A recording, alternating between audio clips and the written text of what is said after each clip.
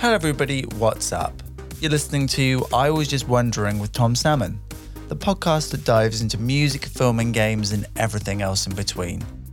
My guest on this week's episode is Quinn Armstrong, who directed, produced and wrote his first feature-length film, Survival Skills, starring Stacy Keach and Vanu O'Donnell.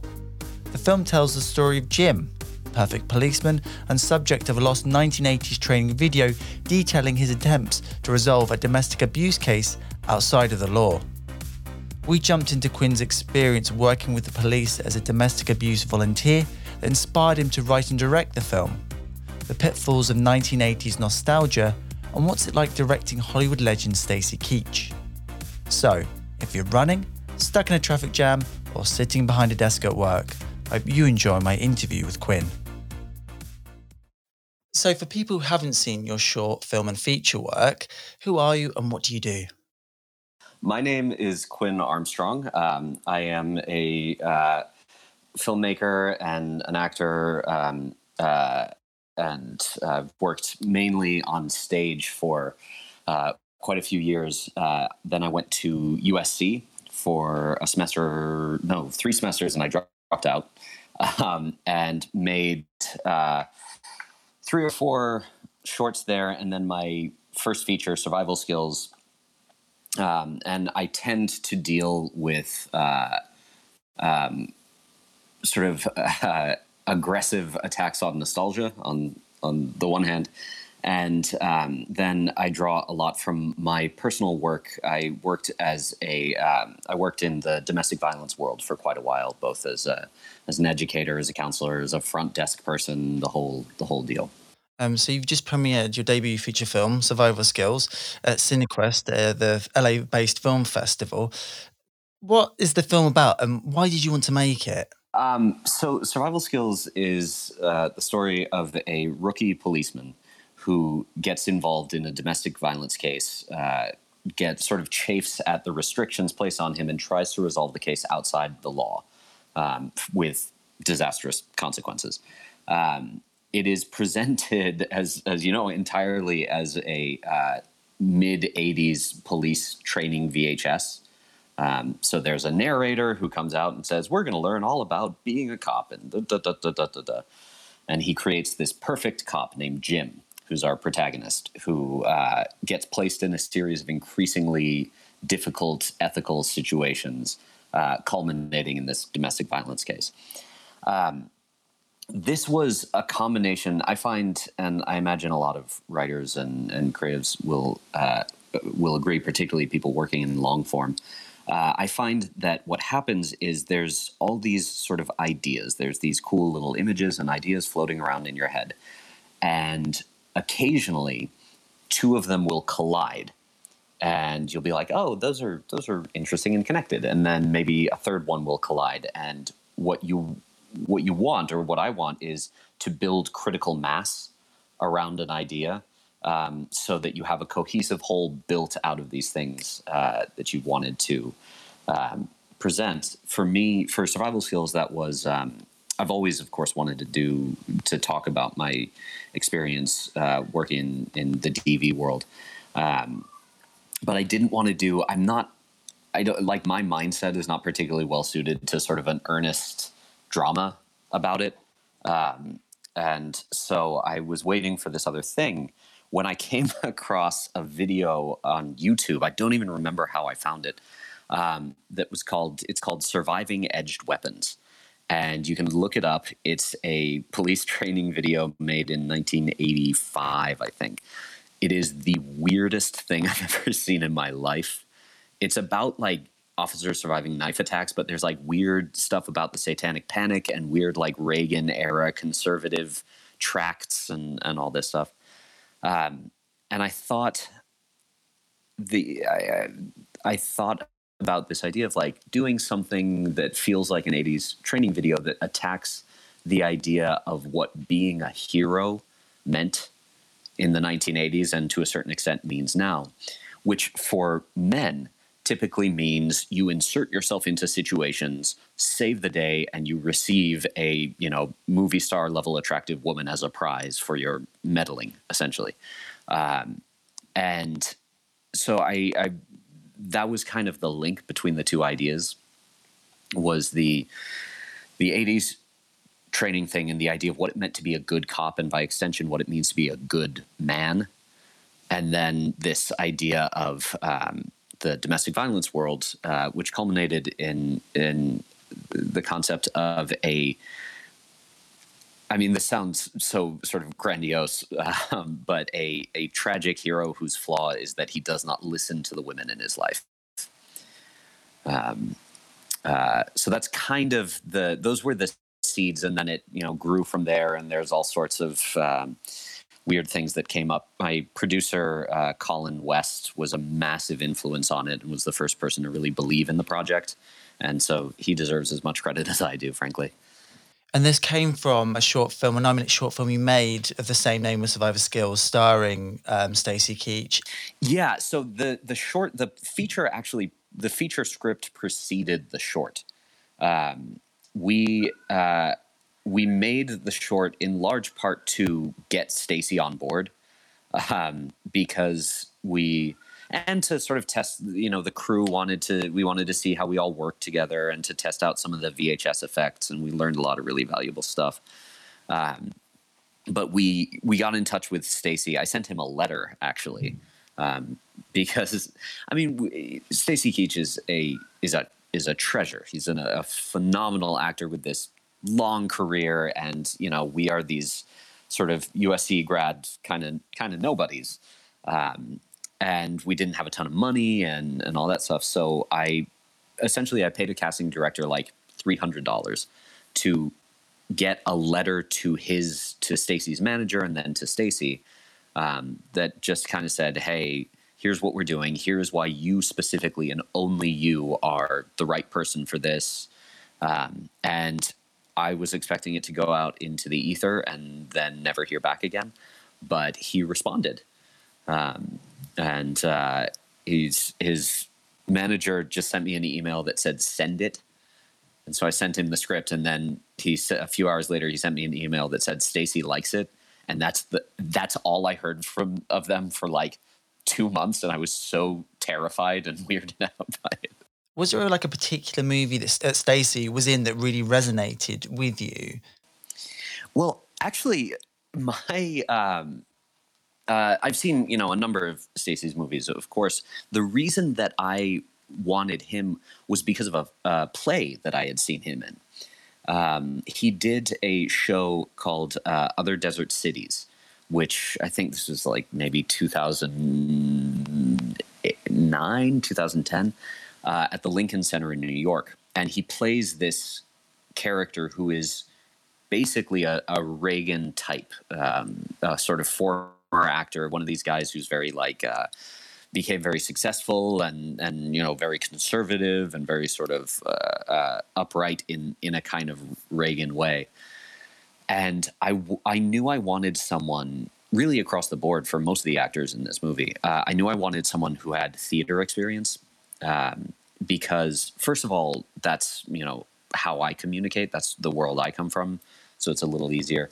But also because Stacy plays the narrator, and so he is speaking directly to the camera, and it's kind of a one-man show, which incidentally we almost didn't ask Stacy at all, because maybe a year before we reached out to him, he had been in a one-man show in Chicago where he had a heart attack on stage, finished the show, and then went to the hospital, and then came back and did a remount of the show later. The dude is a tank. I think also because I think with like theatre actors, there's a great level of sort of stillness within them. They're very good at being almost sort of like inert in a way, and sort of like projecting. And talk about somebody who's got a very sort of like masculine presence. A lot of the movie is about different types of masculinity, and what I view as a outmoded type of masculinity that has been packaged for a long time as being a good man. So in part of my work in the domestic violence space, I did a lot of education, and I would go to schools and I would teach kids often a gender in the media class. And one of the things I would talk about is if you look at a story like Iron Man or any of the Marvel movies, what you have is a guy who gets this power, and then you have, he's having fun with it, he's doing all this stuff, and then a villain comes along, and at the end of the second act, the villain defeats the hero, and the hero has, for some of you guys who have read some of those screenwriting manuals, I'm not a huge fan, but I'm familiar with the terminology. There's the Dark Night of the Soul, where you sort of learn lessons, and the B story, which is usually a romantic subplot, comes in and morally improves the hero. Like the hero, it's not just that the hero works out, gets stronger, it's the hero learns a lesson. And that lesson is what enables him to defeat the bad guy at the end. That's troubling in a lot of ways, because life doesn't work like that. We internalize these stories, men internalize these stories. And the implication of these stories is if you morally improve enough, you will defeat your enemies and you will get, the girl and all this stuff. But of course, that isn't how life works. You don't always defeat your enemies. And the corollary to, the Iron Man story is if you don't defeat your enemies and if you don't get the girl, it's because you're not morally good enough. Because you didn't, you didn't force your opinions. You didn't force your worldview on people enough. And I think that's a troubling idea, especially as the world gets bigger. Was there a particular moment in terms of, or I say experience in terms of when you were working the domestic violence space of the sort of people that you were coming into contact with that directly folded into some of the characters within the story? Because it is sort of based around sort of domestic violence incident. I just wondered if you took inspiration from that. Oh yeah, there's a couple really specific things. One of them is the movie deals with a mother-daughter pair who are fleeing a domestic violence case, and it is based on real people that I know who have seen the movie and whose names are far away from the movie. It is a mother-daughter pair who is very similar in age.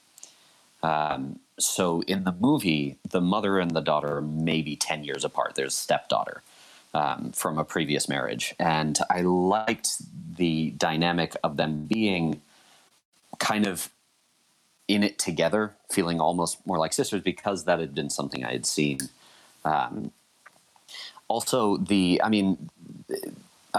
there's a program in a lot of cities in the States. I imagine in the UK there's similar programs that's called the DART, the Domestic Abuse Response Team.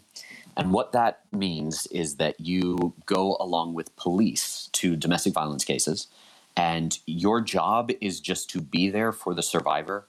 And you're not a trained psychologist. You're not doing anything like that. You're just like, hey, do you need water? Do you need a blanket? What do you need? Do you want to talk? Like all that stuff. And I had been in a few of those cases where the situation was complicated and I could not leave the police car. The cop just said, hey, this is more complicated than we thought for, legal reasons, for liability reasons. We can't have you leave the car. So I would just sit there and watch it all unfold. And there is nothing as frustrating as seeing something clearly unjust happening and being prevented from doing anything about it. And that's huge in the DV world. There are so many cases where both for cops and for, the caseworkers and for the shelter workers, where you can clearly see the guy was abusing her. You want to press charges. You want to do all this stuff. Your sense of justice is outraged. You want to help these people, but you can't because of the way the law works. And that sucks, but it is what it is. And I have seen people ignore that and suffer for it. And what I find interesting as well, I mean, the era of Black Lives Matter, I Can't Breathe, and Trayvon Martin. I mean, what's your perspective on the sort of like social political aspects of being a police officer in sort of say 2020 versus sort of 1980? Well, this is an interesting thing.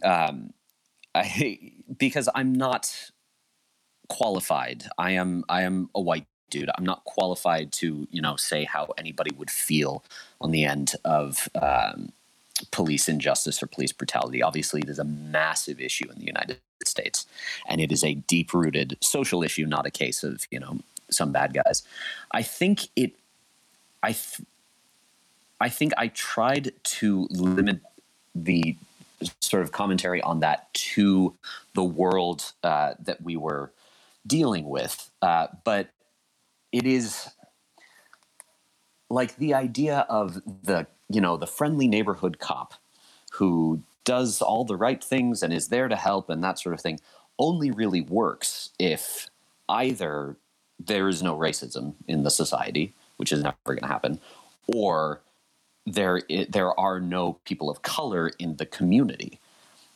And the idea of Jim being this perfect cop, he can either satisfy the sort of 80s era Reagan idea of what a cop should be, which is xenophobic and racist, or he can be out of step with his community. And obviously we today are like, be out of step with your community. It's the right thing to do. But at that time, and I think for some modern cops in, I mean, I hesitate to call them racist communities, but, in some racist communities, it is, they may have great intentions, but they're part of a community that is, that just applies slow, steady pressure.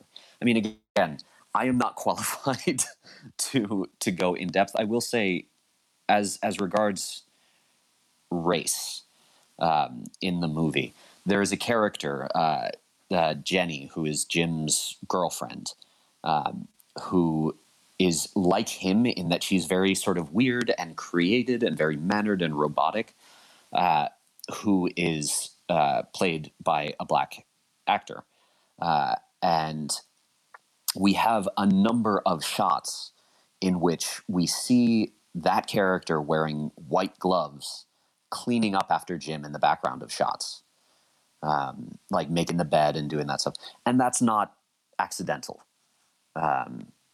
It is about what an ordered universe would have looked like to a small-minded person from the 80s.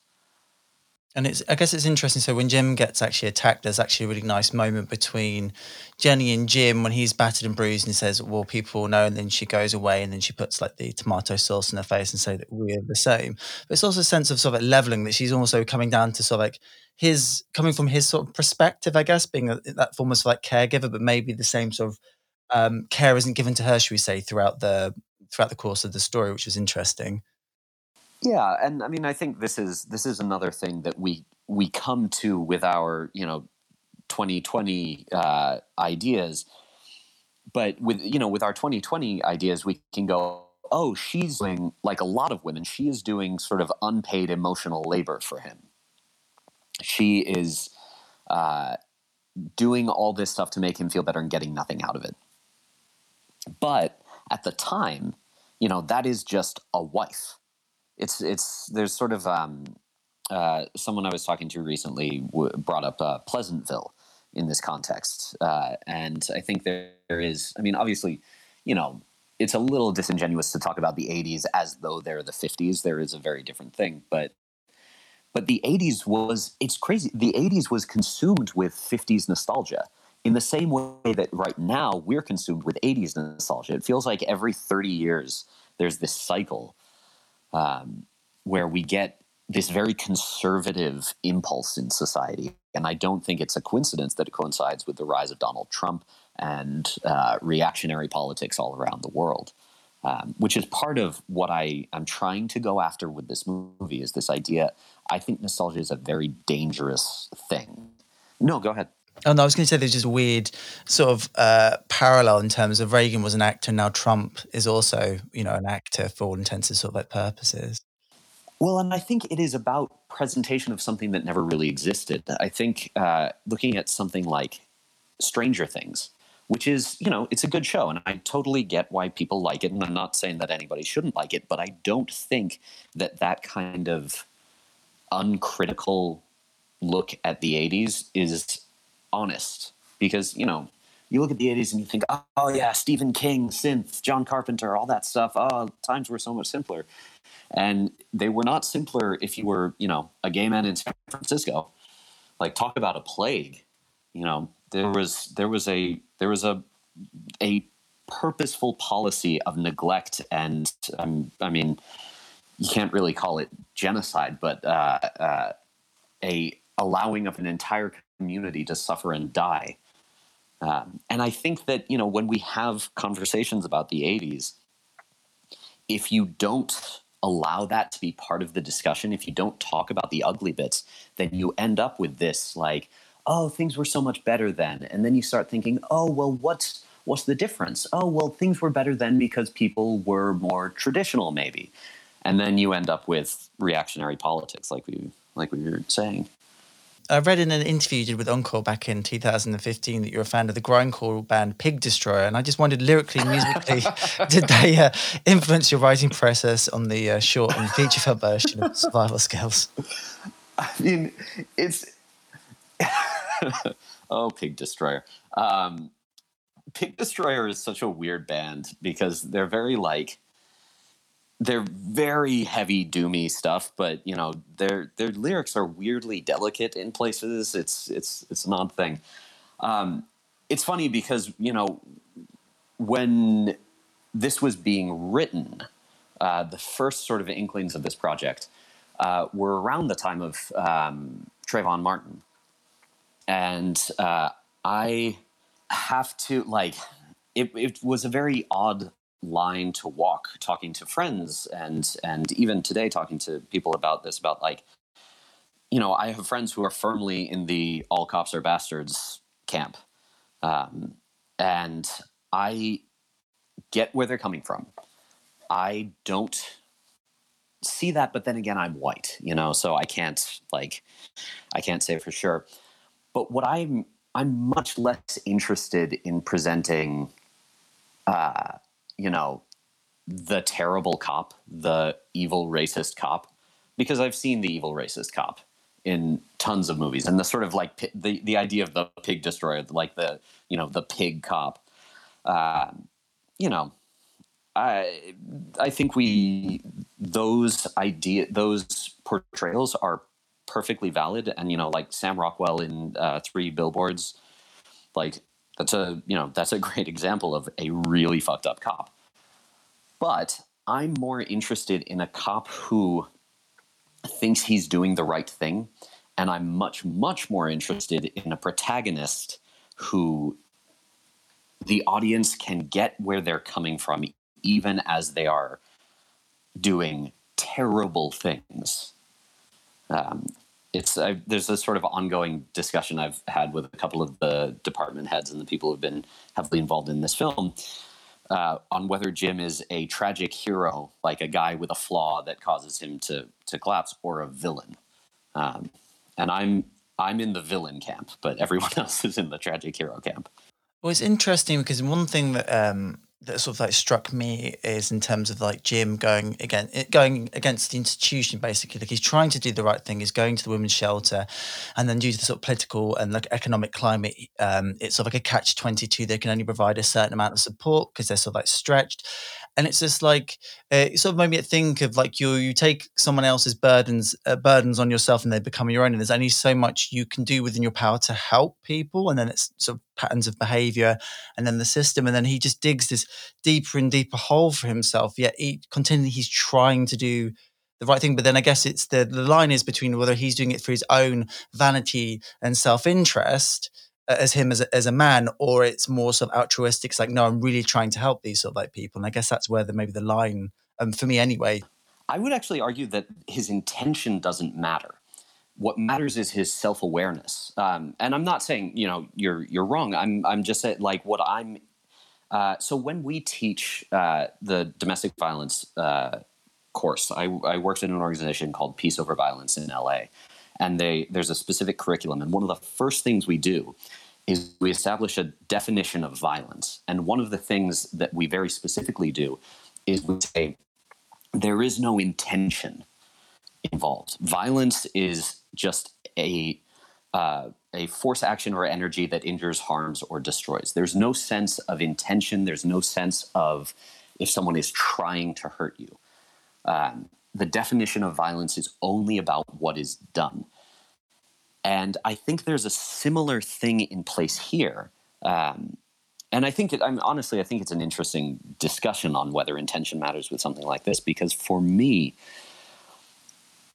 this idea of like, I'm going to do the right thing is a great impulse, but and it's a very American thing, I think, to be like, I'm going to strike out on my own. I'm going to do the right thing, and everyone's going to, be so happy. And even if my intentions are great, if I don't take into account what other people are telling me, if I don't have a more communal attitude, because we all want to be like, I'm the one who saw the possibility here and I solved the problem and the credit is mine. Whereas really, I think what we need to do more and more these days, and I mean, this is, I think, especially true in the age of coronavirus, is we need to act collectively. It's not about the hero anymore. It's about the group. So Jim's flaw is not his self-indulgence so much that he doesn't listen. He doesn't listen to the group. But I hope there are multiple possible interpretations. How much did the characters of the narrator and Jim change from the short to the feature? But then you mentioned that essentially it was a feature before. And what was your working relationship like with sort of like Stacey and Vanu over that period of time? From the short to the feature, I think there are a couple big shifts made as far as in the short. There's this little shot of Jim before he's kind of created, where he's sort of like unshaven and ruffled, and there's a sense that he was somebody else before all of this. Whereas in the feature, he's literally created before our eyes on a screen. And I think with Stacey, I mean, one of the wonderful things about Stacey is that the narrator could just be a narrator, but he brought so much to it in the short that we started thinking like, well, who is this guy? Where is he coming from? What is his point of view on all this? And I think what we ended up with is something that sort of hints at a larger life for the narrator, but doesn't really go fully into it. I mean, I have a binder full of like exactly where he was born, what happened to him, the whole thing, but that doesn't bear on the movie. That's just for me. As far as the working relationship, it was very different. The 2 days I had working with Stacey are possibly two of the most satisfying days I've had as an artist, because we were on a soundstage in LA. We had a single set. We had 2 cameras. We just set them up to be in a wide and a close-up. There were a few little lighting shifts, but not much. And there was no running around securing locations. There was no craziness. We just sat. Like, I had a little chair next to the cameras, and we sat, and we would go through bit by bit. And we had a teleprompter in front of the lens, so Stacey had it right there.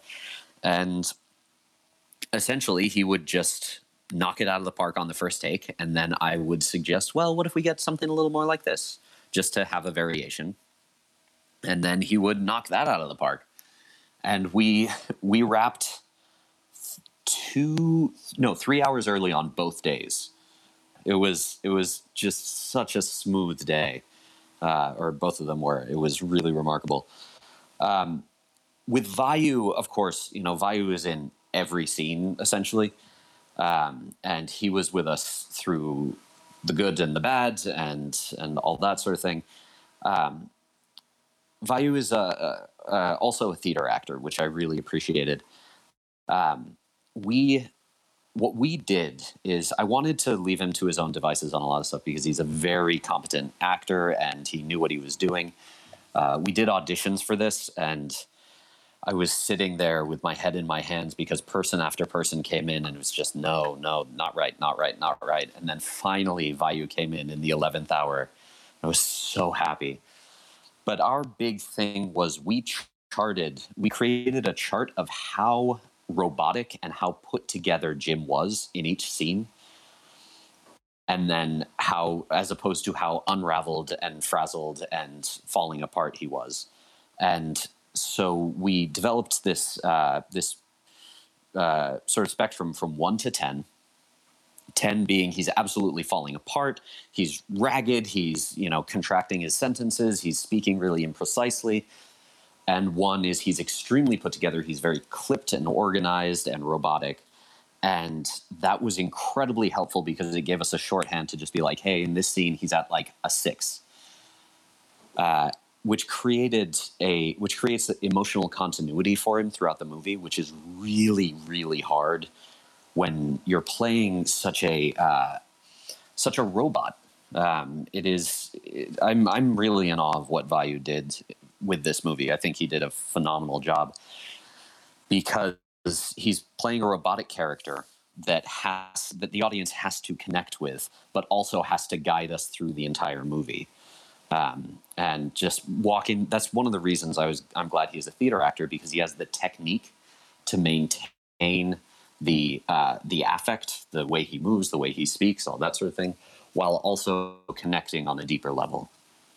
In terms of his acting choices, is that something that he presented to you, or is that something that you collaborated and worked with together with before you actually started sort of shooting?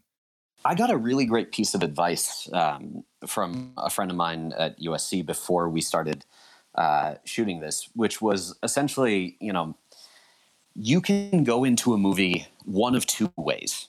You can go into a movie with the whole movie in your head and try to make that happen and try to sort of get the DP to do what you want and get everybody to do what you want. Or you can go into a movie with a core of what you want to communicate and let everyone else work around that. I am a firm believer, and I've had a lot of arguments with my friends about this, in not knowing too much so that other people can do their jobs.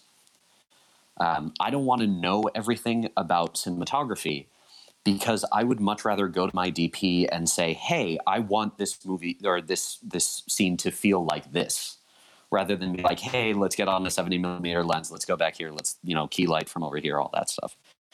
And it's the same thing with actors.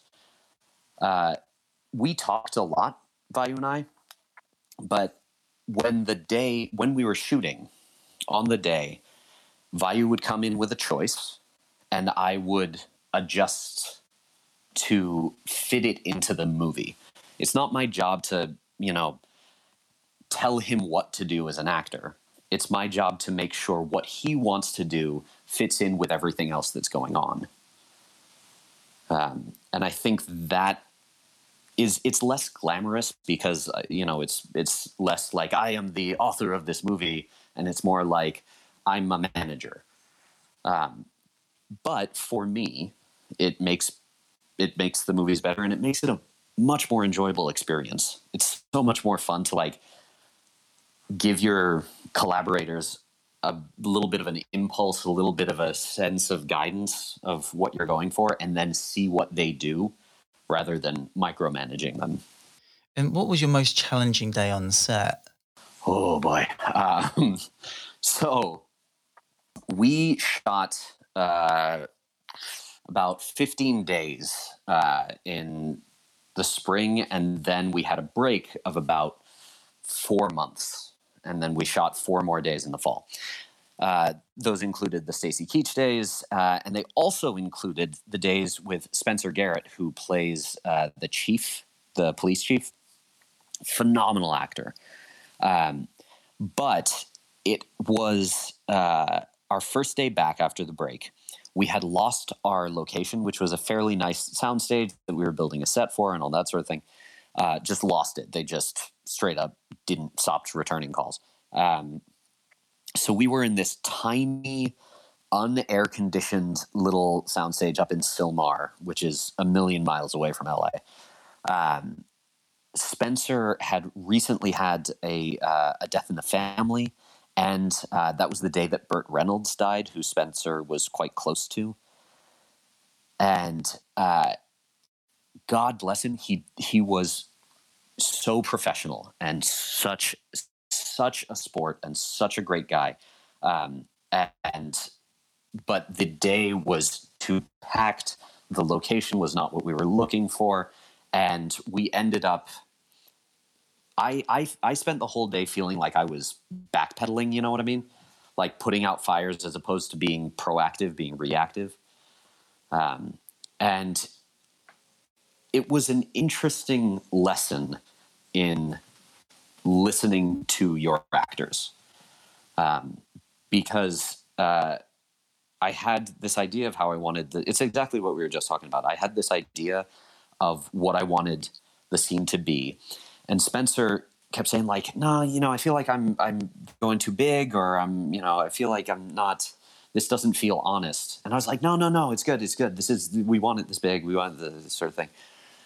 And then I got into editing, and I was sitting there with my editor and be like, "God damn it, he was totally right. He was completely and unequivocally right." And I found that actors are sometimes wrong when they tell you what they want to do, but they are almost never wrong when they tell you what they don't want to do. When they say, "This feels too big, this doesn't feel right," I've never had an actor be wrong, even bad actors. I've never had an actor be wrong.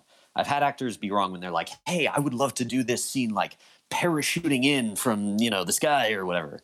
That, they're not always right about the parachuting.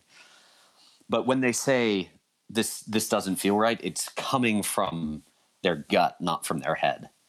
And also, was it Colin West who I interviewed? I should give him a shout out. I interviewed him and sort of Greg Lucy, both wonderful people, wonderful filmmakers. So was Colin on set with you as well during sort of like filming? Every day. Colin and I met at USC. He stayed and finished the program. I did not. But we sort of connected while we were there. I sent him this script. I had no impulse to like do it. And then he came to me and was like, "I read it. I think it's great. Let's do it." I was like, oh, okay. I guess this is happening. And that is honestly the best weapon that I ever had in this, is having someone I respect who believed in it.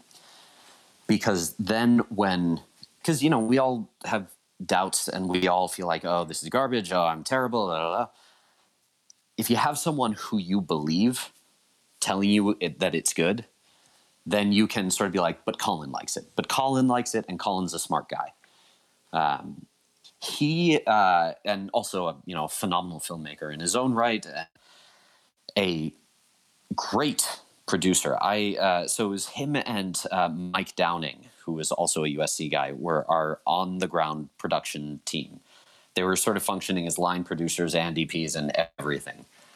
I gave them a folding table and a printer, and they improvised a world-class production office where we shot in 14 locations in 2 cities with about 20 union actors for a budget of $120,000, which is insane. I've never even heard of that happening before. But they did it, and they were like locking locations the day before we were supposed to shoot there, and like all sorts of crazy guerrilla stuff. Yeah, Colin is. I can't say enough good things about him, and he would sort of be like, "Oh shucks, stop it." But he is really as much as much a major creative force behind this as I am. And he also worked as a second unit director. And I was just sort of curious in terms of what he was sort of like shooting in terms of the second unit sort of stuff and that how that sort of like worked in regards to the film? Yeah. So that's a kind of, we use the term second unit director as a kind of catch-all for a few things that he was doing. One of which was we had a couple B-roll days in LA and in Seattle where we sent out essentially 2 units to get B-roll. And one of them was me and our DP, Ali Schultz. And one of them was Colin and our first AC, Eric Ugland. And so Colin went out with a sort of specific mandate of like, these are the sorts of things we need. These are this, this is where they fit in these shots, and got those specific things. And Ali and I went out and got more sort of mood-based things. And what I was sort of interested actually in terms of the presentation of this film, because often with when you're working in this sort of like budget range, and this is something I've noticed sort of interviewing and watching other sort of like independent sort of like filmmakers, that some of them will set up with a super ambitious idea in terms of like this would play well as a sort of a romantic comedy if like Tom Hanks and Meg Ryan were in it. When they present something like that, you can clearly see the sort of the amount of industry and people it requires to make something like that feel like a whole and unified, well, just in terms of sort of background extras like cars, just making it seem like a living, breathing entity. And I guess because we're used to seeing film at a very, very high level, it sort of apes reality in a way, sort of fake reality. It seems real and lived in. And what I noticed about this with the idea of the VHS sort of aesthetic, even though you had like extras, I mean, the church scene sort of like comes to mind as well, that being sort of full, is that it kind of a way, it sort of like blurred those sort of like edges in a way that it sort of obscured, but made the film in some ways bigger and realer, even though essentially the VHS sort of effect you've got is essentially sort of kind of obscuring reality in a way. And I just wondered, in terms of that, was that a particular, I mean, how much sort of VHS sort of effect do you think was sort of right for the project? I think there's a couple things. The VHS stuff covers a multitude of sins, in that like there are a few scenes with extras and stuff like that, but there are no extras in the police precinct.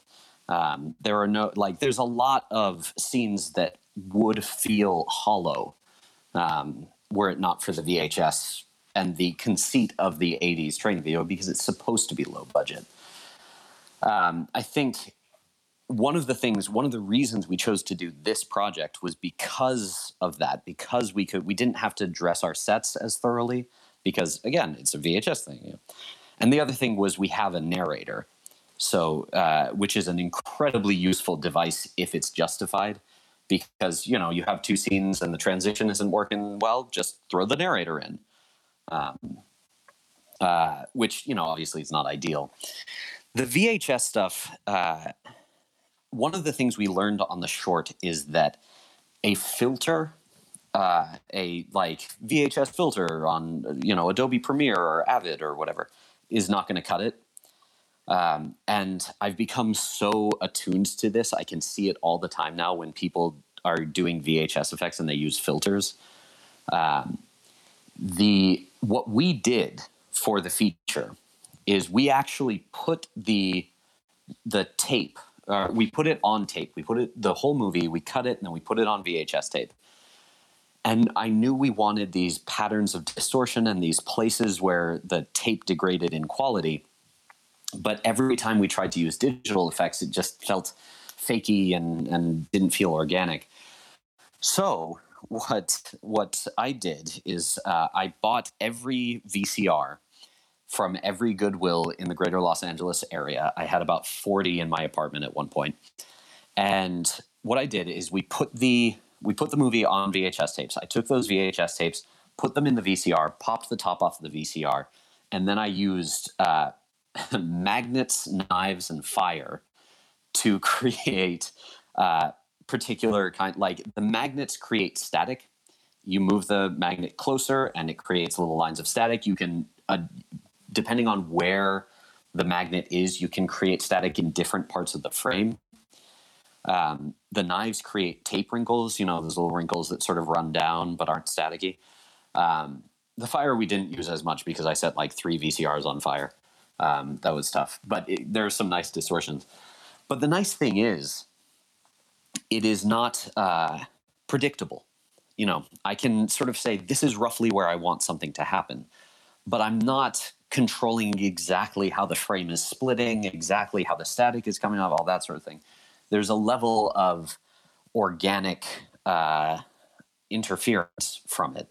And that was really important to us, even more than having the VHS for in order to cover up some of our budget limitations or in order to fit into the time period. The main thing that we wanted is this sense that the medium is interacting with the story. There is the tape degrades when Jim is stressed, when we have these these sort of experimental montages throughout. It is all for a reason, and not just like, oh, cool, look, we're doing hey, you remember VHSs, right? Yeah. I mean, there was a particular scene that sort of when Jim pulls over the motorcycle rider and he's walking up to him, and then you just see like the flashing lights and the police car, and it whips round over the trees, and they seem to just sort of disappear and then come back in. And it was a really sort of like beautiful shot, and I just wondered, was that you and your sort of cinematographer? Is that something that you sort of like talked about before and sort of like planned in terms of sort of like lighting? If you could see the storyboards that I drew, you would understand how little I gave Ali, our DP, to work with. I have when I do storyboards, I tend to do angles, just angles, just a few stick figures, because all I'm thinking about is storytelling and clarity. I'm not thinking about beauty. I'm not thinking about the image. For me, that's all. First of all, we avoided beauty for a lot of this movie on purpose. Like poor Ali, who is a tremendously talented DP, kept being like, oh, we could do like this cool lighting thing. We could do all this stuff. And I was like, nope, we're going to light it flat. We are going to have the two characters sit down and talk, because that's the VHS thing. A couple scenes where she really got to, like the motorcycle scene where she really got to sort of let it fly. That's all her. She would set up, she and the gaffer would talk, set up how they wanted it to go down.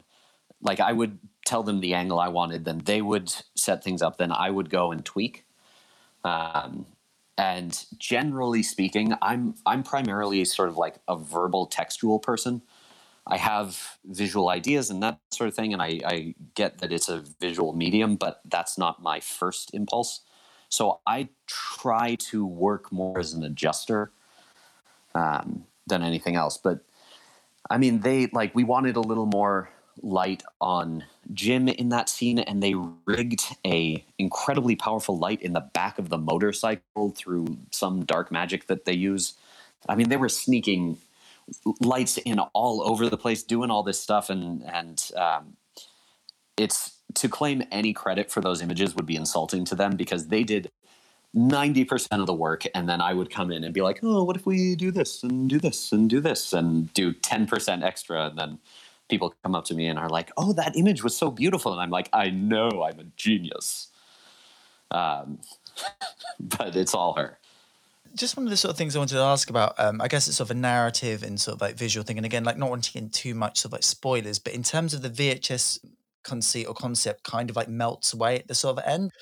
And I just wondered, what was your sort of particular sort of thinking and intention behind sort of like stripping away that sort of artifice and then just sort of, I guess, like letting the reality of the situation sort of breathe in that way?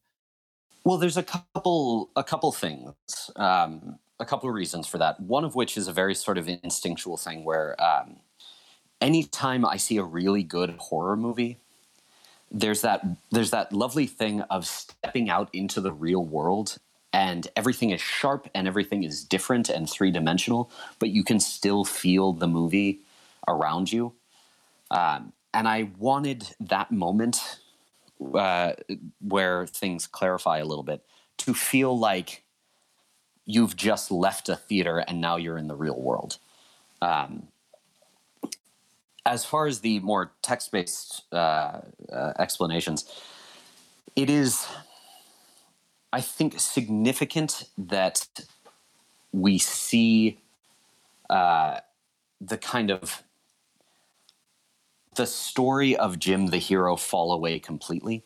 Everything that happens in those final moments is the result of his anger and vengeance. It's not him trying to do the right thing anymore. He's not even pretending. And I think that's important. And I think it's important that it happen in the real world because this is a thing that really happens. There are cops who have gone through this exact thing, and they're not, robot cops like Jim, but this is real. And I'm never going to be satisfied with just a joke. I'm never going to be satisfied with just like, hey, remember like crazy VHS police training videos? Whoa. I actually think parody is like a good parody is the hardest genre of film to pull off because so many parodies are just like, hey, remember this? Hey, remember this? Hey, remember this? And the good ones, like the sort of old Mel Brooks, like Blazing Saddles, Young Frankenstein, that sort of thing, are much more critical and focused. Survival Skills is not a parody.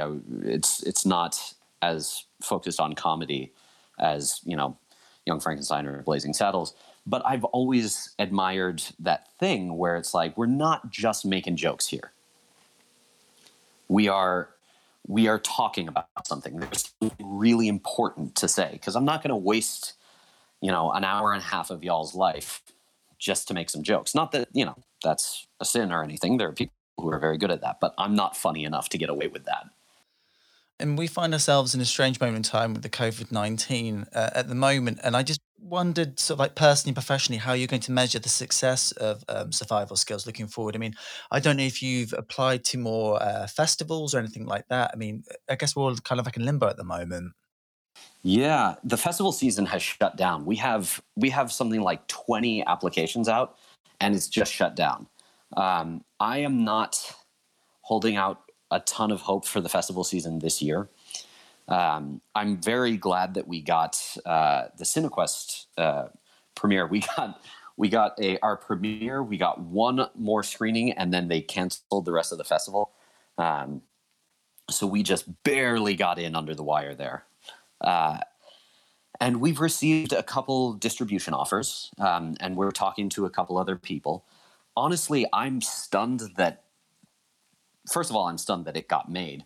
And then I'm stunned that we've gotten distribution offers.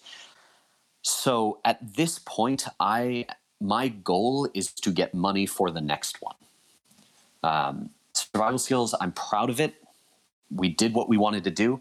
I got to do the one for me, and now I want to do something that maintains that integrity, but has a little more commercial potential.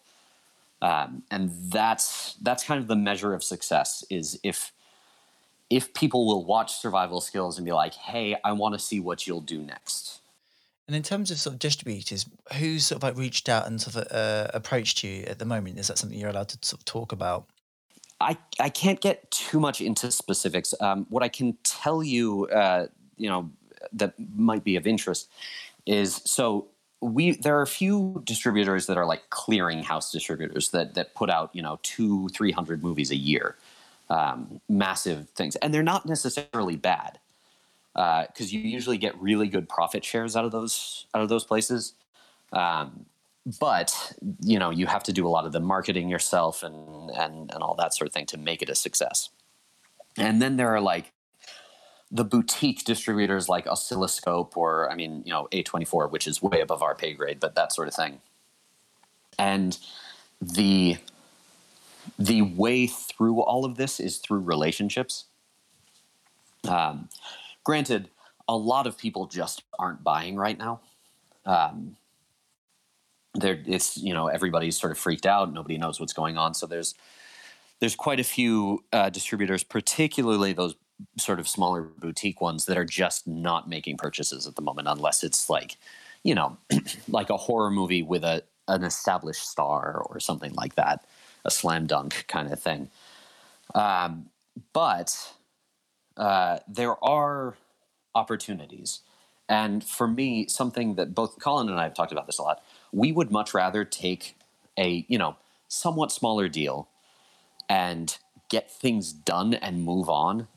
I think there's an unfortunate thing happening in the indie world in the last 10 years where everybody wants to be, Damien Chazelle or Ari Aster, or, everybody wants to be this person who makes their first movie, premieres at Sundance, wins the award, and then you're a smash hit and off you go. And those are the only people that we have time for. And that's really unfortunate because I think some of the greatest film artists are, their first movies are, I mean, check out some of Bergman's first movies or Fassbinder's first movies. They are not great. And I think I have some friends who I think are wonderful artists who have gotten really discouraged because their first thing wasn't the big smash that sold for $1 million and that sort of thing. And I think I'm not interested in holding on. I'm not interested in waiting for that. And I think the same is true for people who are even just thinking of making their first movie. I have friends who are waiting for like the $5 million deal. They're like, you may get it, and I hope you do, but you may not. And I would much rather make, we were at Fantasia last year, and there are feature films that were clearly made for like $10,000 there that were really good, that were all concept. They were all just good writing, good acting, and concept. So we're not, a good deal for us is the deal that allows us to keep swimming. I think it's not a case of like perfect time. I think it's the experience. It's going through the battles and the wars of just producing, getting stuff out there that's going to make you a better artist than having all the resources. I mean, I think just a bit of tangential, but I guess one of the worst things is that you finally get all the resources and the attention, but you haven't had the experience in order to be able to sort of do something with that. Yeah, and there's tons of examples of that. I mean, there are tons of people who came out of the gate were supposed to be the biggest thing in the world, and then, fell like you got the what was the guy's name? Josh Trank, the guy who did Chronicle, and then they put him in charge of a big budget thing, and for whatever reason, I don't know the story behind it, didn't work out. And he may be coming back at some point. Who knows? But that is a really tough pill to swallow. Well, it's also like, what kind of movies do you want to make? If genuinely your only interest is making big budget sci-fi movies, if that is the only thing you can ever see yourself doing, then yeah, go intern at Disney and work your way up and do the thing. But for most of us, it's not just about being the biggest, most successful person in the world. It's about following that little thread that you have, that little unique thread inside of you that you can just very carefully, sort of inch by inch follow and try to stay honest, and let everybody else worry about, like, what kind of artist am I? What is my thing? What do I, all that stuff. Who cares? Just make stuff. And on that note, what's your dream project if money and time wasn't an issue?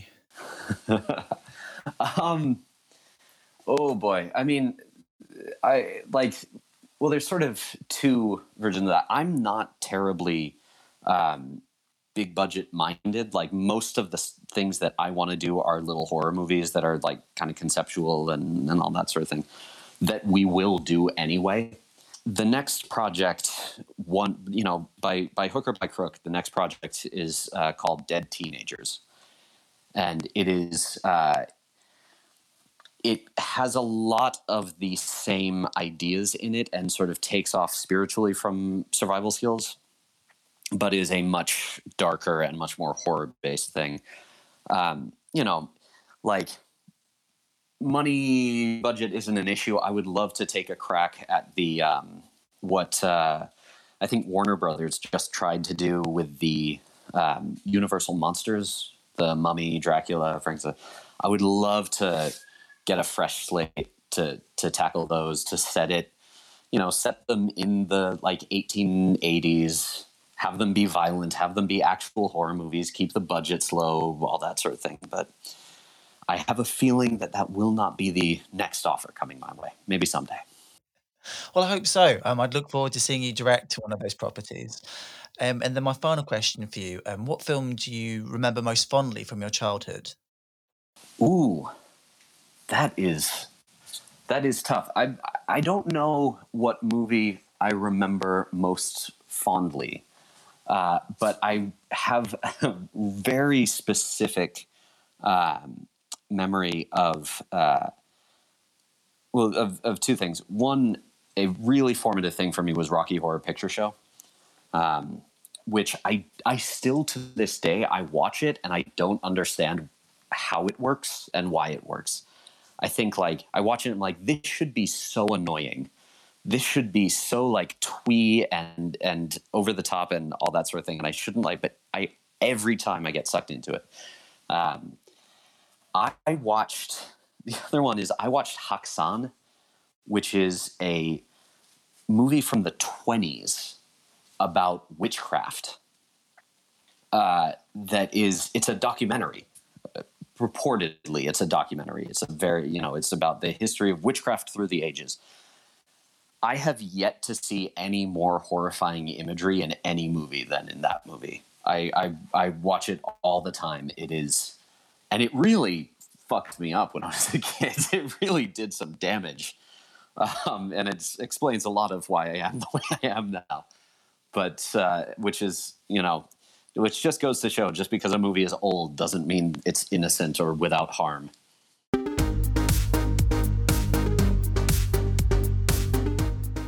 So, there you have it. I had a great time chatting with Quinn, and you can find out more about survival skills at www.survivalskillsmovie.com.